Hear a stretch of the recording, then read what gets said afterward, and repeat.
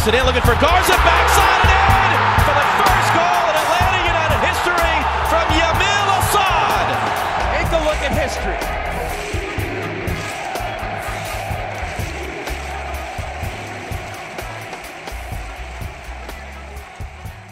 Hi, y'all. 5-stripe final. Second place. Joe Patrick, second place. Hell yeah. Look, there's been fighting. I know while you were gone in Montana doing whatever you do in Montana, living your best life and riding buffalo or hanging out with Ted Turner or something. I don't know what you were doing over there, but there's been fighting. There's been fighting after losing to the best team in MLS history.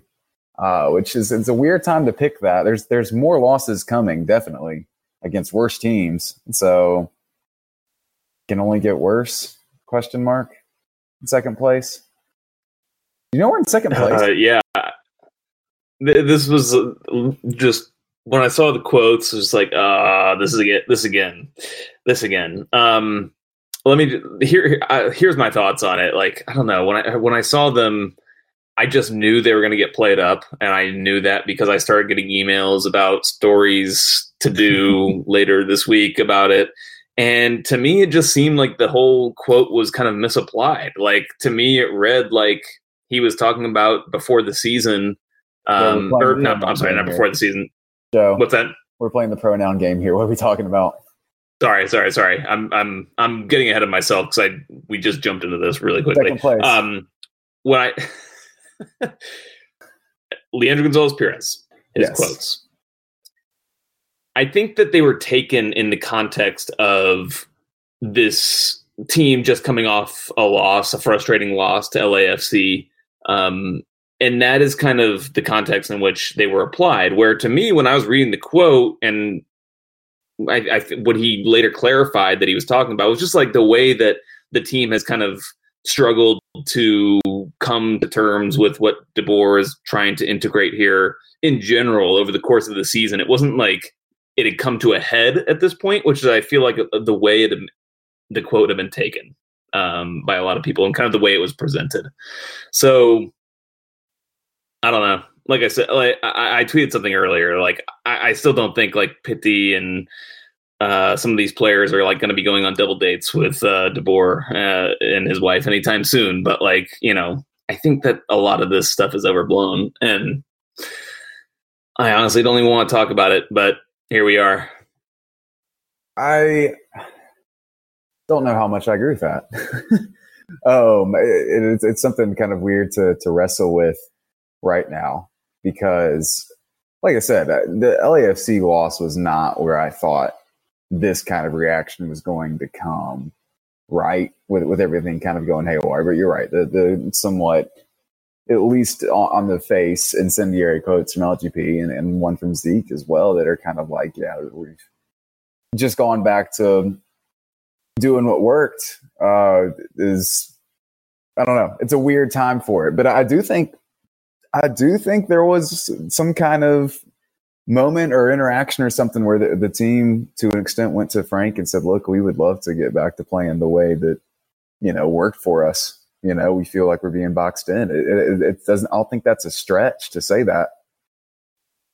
Yeah, no, I mean, I agree. I agree with that tactically. Like, we've talked, I think, on this show about how we feel like the team is it's at its most entertaining. And honestly, I think it's probably at its best results wise when they're playing on the edge of danger, like when they're just kind of going at it with another team and, risking exposing themselves, making themselves vulnerable at times, but also, the other edge of that knife is that you're creating opportunities for yourself. And, it's funny when we talked to Julian Gressel at training this morning, we're recording this on Friday, he talked about that. He said in the second half of the LAFC game, the game plan kind of changed to just like matching up one-on-one with guys across the field and just trying to win your individual battles. And, the game was much more open in the second half, despite the fact that there were a bunch of goals scored in the first half.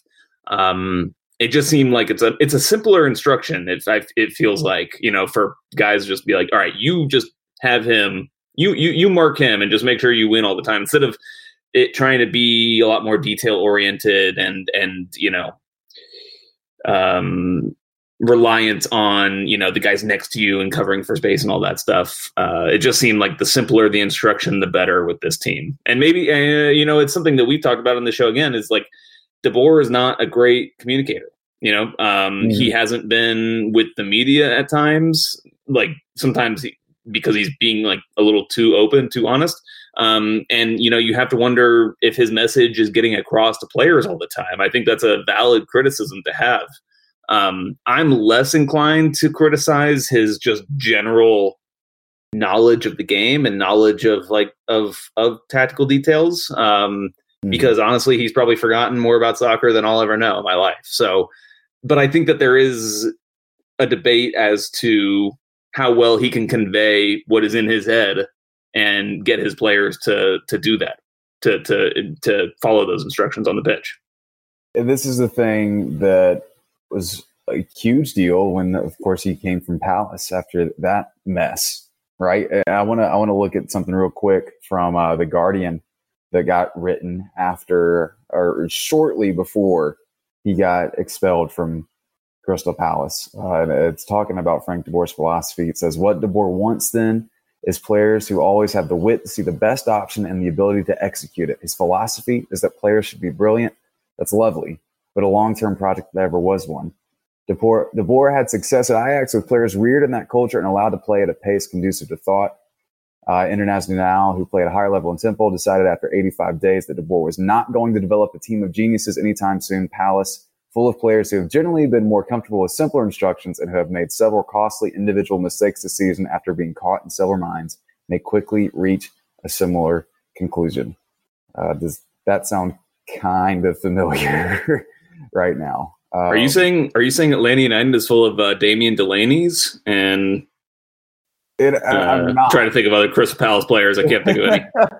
And I'm not. I think that's where there's this weird kind of mix of things going on right now that we haven't really experienced with Frank yet, because it's kind of that middle ground in between Ajax and Palace, I think, where you do have players who are absolutely could be considered geniuses to an extent compared to the rest of the league. But you don't know if it's up to the point where it can be truly consistently effective. Mm-hmm. And that's a big question. And I don't know. And it's also weird this week because something that's been on my mind in the last little bit here is, what are we fighting about? Everyone's mad, but what's the end goal here? Are we saying that he should be gone? Are we saying that everything should be changed entirely? I think my conclusion that I've reached is that there were better options to have a smoother transition. And that doesn't mean that things won't be good in the long run, but there are options for this year that would have been better, I think. Don't ask me names because I agree with that totally. I remember when the news came out and I was like, I don't know how I felt about it. Well, I do know how I felt about it. I was just confused. I didn't think that it was a great choice, just like style, just culture wise, it was just such a big departure from, the way the team has been built. And I think that that's kind of at the core of a lot of the displeasure that, or the kind of some of the things that fans have felt about it. You see these South American Latino style players, and they're trying to, be led by a guy that looks different from them, sounds different from them, clearly has different ideas from them of what they want to do with the ball and the pitch. And I think that kind of the optics of it leads to a lot of, just like cynicism and, I can't, there's a word out there that I can't pull off the top of my head right now. But I think that it didn't feel like a great fit to me at the time. And I think that, like I said, like long term, I think it will work. The more, we've both listened to Frank de Boer in press conferences many times, and, I go to more training. So I've heard him talk quite a bit in detail, just like up close, one-on-one. And I really like what the guy has to say about just soccer. Like, I mean, sometimes it comes off in a really weird state, when he says, like, when he refers to himself not wanting to be the police agent, or, like the way he actually says things is kind of funny sometimes. But I think, like, to me, some of what he says makes a lot of sense. But, is it connecting with the players? It reminds me of, like, think of, like, in high school, you had, like, your favorite teachers, and it doesn't necessarily mean, like, one of them is smarter than the other one, or one of them knows more about a certain subject than the other one. But there are some teachers you had out there that you just could convey the ideas and the information to you in a way that you understood it in a much better way. And I think that is really what De Boer lacks. And, I think we have to, like, remember that he's a very young manager. And managing is very different from playing, and it requires, there's experience that goes with it that he needs to, he had at Ajax, but it's a different kind of challenge for him when he's in these foreign countries to try to convey those ideas, like we've talked about, in a way that, other players can understand. So I think that's just a struggle, a challenge that he's dealing with. And, he's talked about it in that one article about, kind of adapting to the players and trying to let them kind of do what they want to do and kind of keeping them happy. And there's just, like, it's just these personality traits and human things at play that seem to be the bigger issue, more so than, like, the soccer stuff. I feel like if the communication stuff falls in line, I think we'll start to see a lot of the soccer stuff make more sense. And you wonder if it ever will, is the thing, right? Like, yeah. There's a lot to be said about culture, in a sense, and the culture around the team. And obviously this has been culture shock for a lot of people this year. And of course you're going to have a reaction to that, especially when you're not getting results and not seeing a product on the field that's really working. And then you can look across to the Bay Area and look at San Jose and see what Almeida's doing over there. And he's over there, he's making steaks. He's playing Bruce Springsteen on the boombox or whatever at the pool party with the team barbecue, and they're hanging out and talking about how it's been the best summer ever. And they're a family. And the way he talks about it is very well communicated. And the way that he discusses building a team and a culture around San Jose is very well communicated. And it's something that's missing. It's like Frank de Boer is that book smart kid who you'd really rather not be sitting at your lunch table maybe right now. Like, if they could just go away for like a few seconds and come back, you can talk later. Like, they're really, really smart. And their SAT scores are going to be good, but you're kind of like, man, I don't know, like, how you're going to survive outside of the classroom. Does that make sense? Yeah, totally. Yeah. For sure. So I don't know when and how it translates. It makes sense to me that it would translate at somewhere like Ajax, where so much of that philosophy and what we've heard from people like Louis van Gaal talk about is, being essentially a part of the machine, right? Mm-hmm. Like, you don't need that community feeling or anything to be a part of the machine. You just have to be in the machine. And that is, like, constructed from a base level at Ajax every day. It's the process, right? It's Nick Saban. It's Alabama. It's just there. This has to be something different. And I don't know if it ever gets there. It's so interesting. I have no idea, but it's interesting. Yeah, no, I mean, I think, from a tactical perspective, the kind of the way I see this is, like, it's more than Frank de Boer, telling the players what position they're playing in or doing something like that. He's trying to retrain kind of the way that they look at the game and the way that they make decisions on the field. Like, it's deeper than just, like, tactical instructions of, like, you overlap when he gets the ball and, like, stuff like it. It's more of, like, how do you perceive the game and how do you then make decisions based on the way you're perceiving it.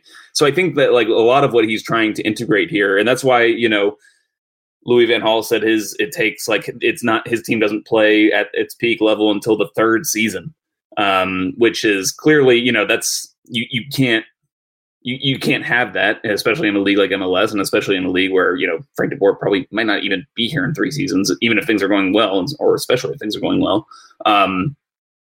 You don't have that kind of time, right? But the team needs to be able to function before that.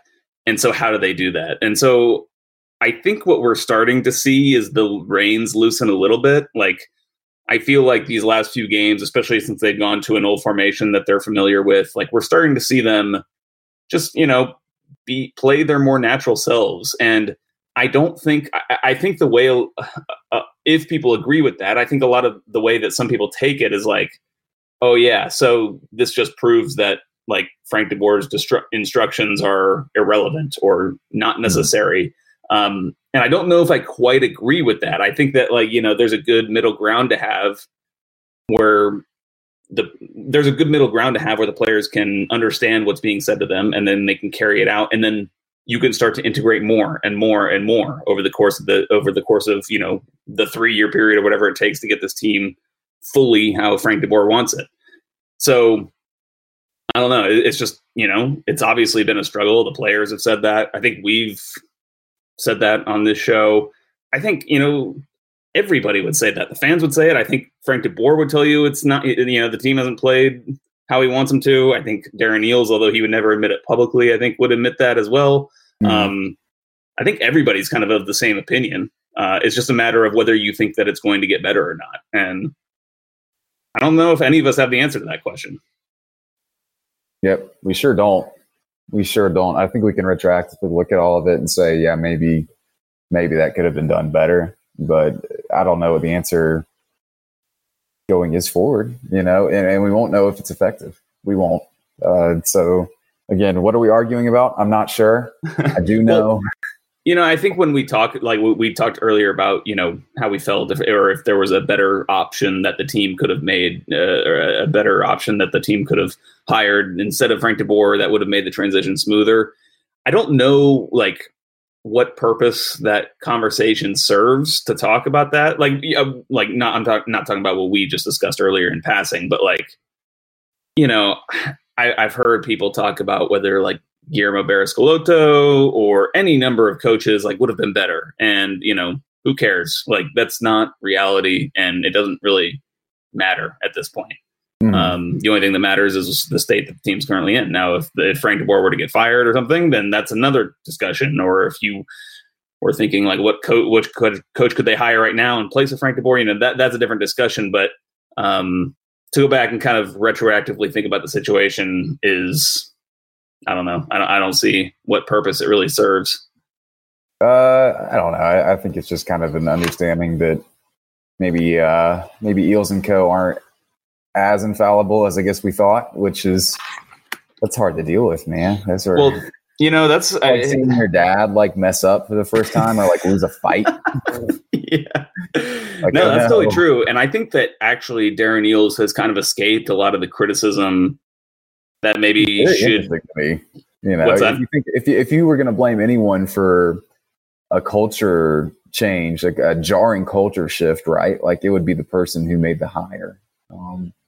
But again, it goes back to show you that if you're popular, you can get away with anything, right? And if you're nerdy looking Frank de Boer over there reading a book while everyone else is at the class trip to the water park, then you're going to be picked on because you're a weirdo.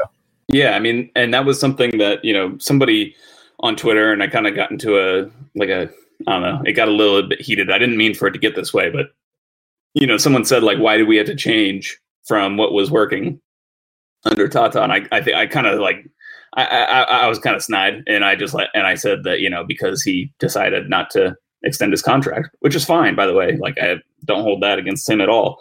And I guess what was meant by that, like, why change? Like, why change from the ethos of having a South American manager or an Argentine manager who played in a certain style? And so I think that, but I feel like for that question, a lot of, like, Frank de Boer has kind of been the punching bag there where, that was Darren Eales' decision, that's why Frank de Boer is here. And so, he if you want to criticize de Boer's hire, then That's who deserves this criticism. Yeah. But let's not talk mean about him. Let's not. I love Darren. Don't get me wrong. Joe, we're in second place. Did you know that? I think that's been okay. Keep repeating it. That's been the most frustrating thing for me is people throwing that as like an argument. And thankfully you haven't in this thing. And I don't know if we're about to fight, but we might be about to fight. But if I hear someone else say that we're in second place and use that as like a rationalization for, I don't know, Frank de Boer being manager of the year or something like that, I'm going to run out in the traffic on the connector. And then if I don't get hit, I'm going to run back through just a bunch of times and just wait. Just wait. Because, I mean, just look at the stupid standings. Like, it's second, yeah, but NYCFC has a better points per game. There's a whole bunch of teams that are really close. They're 4 points away from being eighth in the conference. The East is nuts. It's like, it's like 7 points separating the playoff line from first place. So, I mean, it literally could change week to week kind of thing. So to look at it and be like, oh, but we're in second it's very silly. It's very silly. Please stop. Please stop. Second place. For my sanity, please stop. Yeah, we need to get into fourth place where I predicted us at the beginning of the season. And we all made fun of you for. Yep. We all made fun of you for. But you were probably the most right. Not to say that I didn't pick us to finish. I did actually pick us to finish in second place now that I think about it. But that was I was thinking more of like another end of year battle with Red Bulls in that context, which is not happen. Instead, we're battling with Jim. So it's a big week, Sam. We got LA Galaxy and then a U.S. Open Cup game against Orlando on Tuesday, and then another game on the weekend against NYCFC. How do you foresee these games going?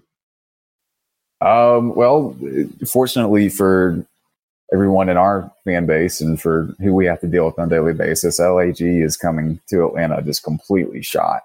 I mean, no Zlatan. A couple other folks are missing who are not Zlatan, but are also Zlatan. A couple other folks are missing who are not Zlatan. Shut up. Second place. With my croissant. But yeah, no, it's a pretty depleted Galaxy team as far as that goes, and especially without the guy's name who starts with a Z, they're not that incredible of a team. Even with Big Z, they played Portland and got thrashed last week. Of course, Portland's very hot right now, but yeah, I think they win on Saturday. Whenever you're listening to this, I think Tuesday is going to be extremely interesting because Orlando is clearly going to be ready to play. This is their Super Bowl. We can't stress that enough. This is their Super Bowl to the point where they banned people from Georgia for even buying tickets. And then we have another big one coming up next after that. That's NYCFC, isn't it? Yeah, and I'd be shocked if we win that one. Yeah, that's going to be next to impossible. That will be a good barometer, I think, for this team. Kind of similarly to the way the LAFC game was. You know, I think NYCFC is the strongest team in the East right now, despite the fact that we are above them in the standings. I think they're the best team, and their points per game shows that. I don't know why they've played so many fewer games than everybody else. MLS is weird, but it's super weird. The Galaxy is crazy. I posted this on Twitter, but like they've been terrible the last 15 games or the last 13 games. They've only picked up 15 points, and I think they picked up 22 in their first 9. So they just got off to a super hot start, and somehow in these last 13 games, 3 of those 15 points are against LAFC somehow. But yeah, they've not been good, and especially without Zlatan. I think this is it's one of those games where you you have to win it, or it would be really bad if you don't. If you don't win, it's a bad loss. Even a point would be drop points for sure. So, and who knows how the Orlando one's going to play out? Yeah, anything can happen. Magic of the Cup. It's their Super Bowl. It will be interesting to see Atlanta without LGP. He'll be out with yellow card accumulation. I think for the first time this season, I want to say. So Pogba is back though, yes? Yeah, and Frank de Boer basically confirmed that he will just slide in for him. Perfect. So he's the backup center back. Easy enough. I do want to say one thing before we get out of here. I went back and listened to the MLS Cup show we did, because I remember that we had mentioned something about FDB back then, and I will say that we made fun of it. Did we? Because it was like the last possible option, because we were like, yeah, it's probably like GBS or something like that. But also, someone mentioned Frank de Boer the other day. That was super weird. And we laughed at him being Dutch Lane Kiffin and everything like that. And then the hire happened, and then we were both equally kind of tepid about it. So no one go back and be like, oh, y'all have been stands from the beginning. And this is good. I'm gonna need to go check these out. Oh, it's really solid. It's really entertaining for sure, because we were very right.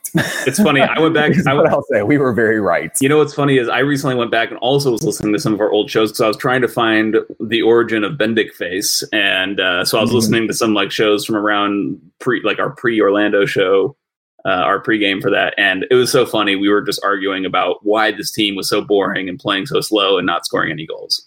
So, soccer fans, right? Am I right? What, last year? Yeah. Because it was right after I think the Seattle. It was right after the Seattle game, which was indisputably the worst Atlanta United game ever. Terrible game. Seattle. I think so. And I think the one when we beat Orlando 4-0, it was right. It was the show between those two games. So pretty funny. I thought it was quite ironic. Yeah. No, it does. I think it does feel different though.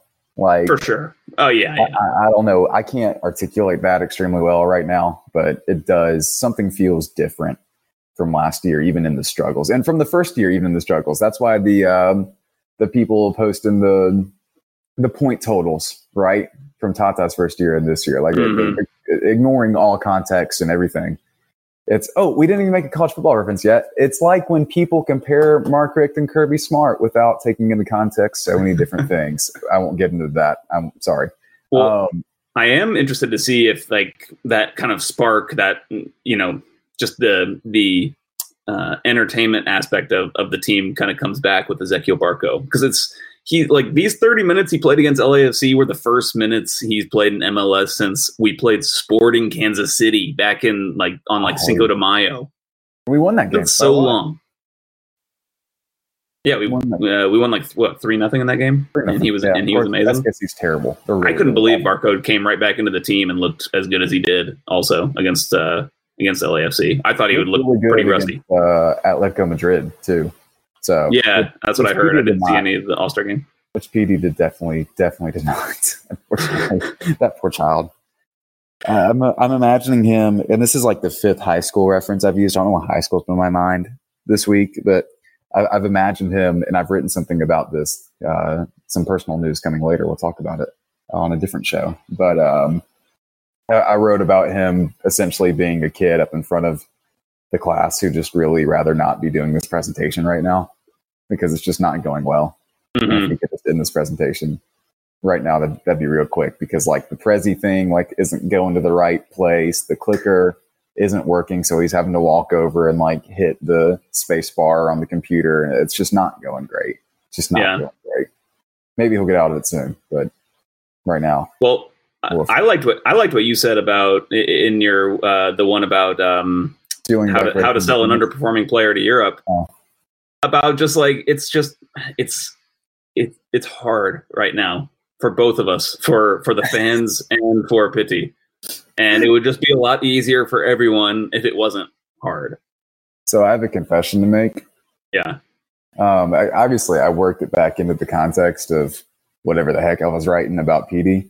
But a pretty decent chunk of that section was at least inspired by this conversation I heard in a coffee shop where I was sitting next to this dude, a very quiet coffee shop. These people were having a very loud conversation about divorce. And it was, look, I'm just glad I could work it into art because it ruined me. Anyway, we got to go. Short show, but we'll be back with post game and all that kind of stuff for LA. Blame me because I was out of town. That's why this is so late and so short. Montana was Latin. We'll be back on our regular schedule after this weekend. Second place. Bye, y'all. See ya.